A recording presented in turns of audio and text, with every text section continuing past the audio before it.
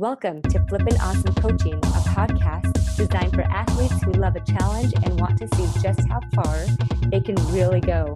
I'm your host, Amy Twiggs, and the podcast starts now. Hey athletes, we are talking about confidence this month in my virtual online group. And so with that being said, I always want to invite you to learn how to get more confidence. If you want to be a better athlete, confidence is a foundational tool. And I always say, hey, there's no cap on confidence. If you think I'm already confident, let me tell you, there's more where that came from. There's more you can generate. And the more confidence you have, the more willing you're going to be able to, the more willing you are to risk things, emotional things, right? You're willing to feel things that are uncomfortable. So the more confidence you have, it's just going to get you closer to your goals even faster. All right, so let's just a little bit talk about this tool of confidence.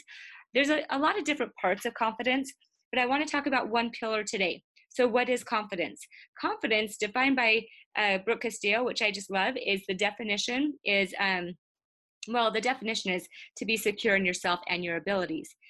So it's your ability to trust yourself, knowing that you can experience any emotion, including failure, without being harmed.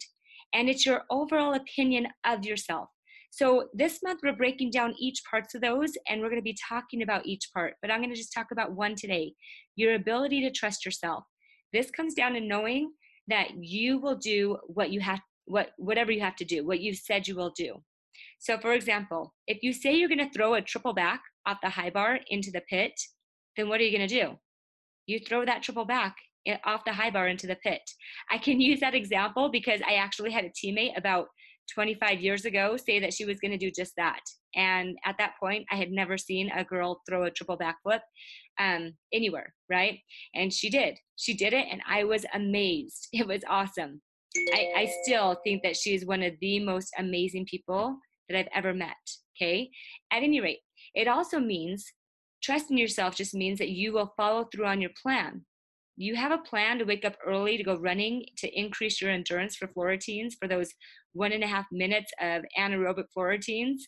What do? Well, first you need to expect that your brain is going to tell you to go back to bed. It's 5 a.m. Why not go back to bed? You might need that sleep to be able to do well at practice, but you committed to yourself that you would wake up at 5 and go running. So as long as you know that it's a given that your brain, your lower brain is going to say, just stay in bed. As long as you know that's going to happen, don't be surprised when 5 o'clock comes around and your brain's like, just pull the covers up and go back to bed. But what are you going to do? If you have a lot of confidence, you're going to roll out of bed, put on your tennis shoes, and go running anyways. All right? Your ability to trust yourself also means that you will take care of yourself. What did you eat yesterday? Did you know that what you put into your body is going to determine what your body can give back to you, what your output will be that your body can give? Take care of yourself, okay? Fuel your body with food that will help it perform at the highest level, the way you want it to for you. If you ate a bag of chips for dinner last night, then don't be surprised when you go to practice today and you feel sluggish at workout. I recall feeling sluggish for a while at workouts, and my head coach, she told my parents to take me out for some steak, and I hated meat. The look, the smell, the texture, all of it. But I ate that steak with my nose plugged, and my head coach was right. I felt so much better because I found out later that I was anemic, and that steak actually helped me. So think about what you're putting into your body, okay? You're also going to be responsible and do the useful thing for yourself as you're learning to show up for yourself. If you're learning to trust yourself and have more confidence, you're going to be responsible. Do those useful things, the things that you want, that you know you need to do, especially when you don't feel like doing them. That's going to increase your confidence. Your friends want to hang out on Friday night until 2 a.m., till Saturday morning, and you're debating because you don't want to miss out with your friends, but you also know that staying out till 2 a.m. is not going to help you with that 6 a.m. practice that same morning. Of course, your brain's going to offer you plenty of reasons that you'll be fine. Just stay with your friends. But what kind of workout do you think you're going to have off of 4 hours of sleep? Think about that. So these things that I'm offering you, they're very different. You know, saying that I'm going to show up for myself and be responsible, I'm going to get my own back. They're very different from saying that you will do something and then hoping that you follow through with those things. Hope leaves room for self-doubt. which is the opposite of self-confidence. If you can't count on yourself, you're going to feel insecure and at the effect of yourself instead of in charge, instead of in control, and instead of feeling self-confident. The ability to trust yourself comes from consistent follow-through on your word to yourself as a starting point. You aren't born with self-confidence.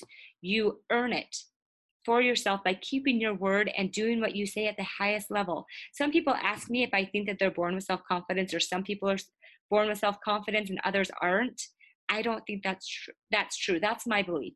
But I don't think that some are just, ping, they just are given self-confidence, okay? I think that some are more willing to fail and fail and fail and fail some more, right? And those people who are not afraid to feel the emotions from those failures create the best way of increasing your confidence. Failure gets you closer to success. Not the kind of failure where you sit on the couch and hope things happen, but that kind of failure that requires emotional risk. That emotional risk involved of like embarrassment and rejection and discouragement and uncertainty sometimes, right? Fail forward, fail often, and you will find that you are willing to do anything, which increases your self-confidence, okay? So this is pillar one of self-confidence that I teach my athletes, and how to apply these ideas, how to learn how to trust themselves, which is key in everything in your life, okay? So if you want more self-confidence, go to flippandawesomecoaching.com, schedule a free session with me, and I will help you learn how to increase your confidence. Have a flippin' awesome week. Bye, guys. Hey, thanks for joining me today. If you enjoyed listening or have questions about something you heard on this podcast, go to Flippin' Awesome Coaching to get your questions answered.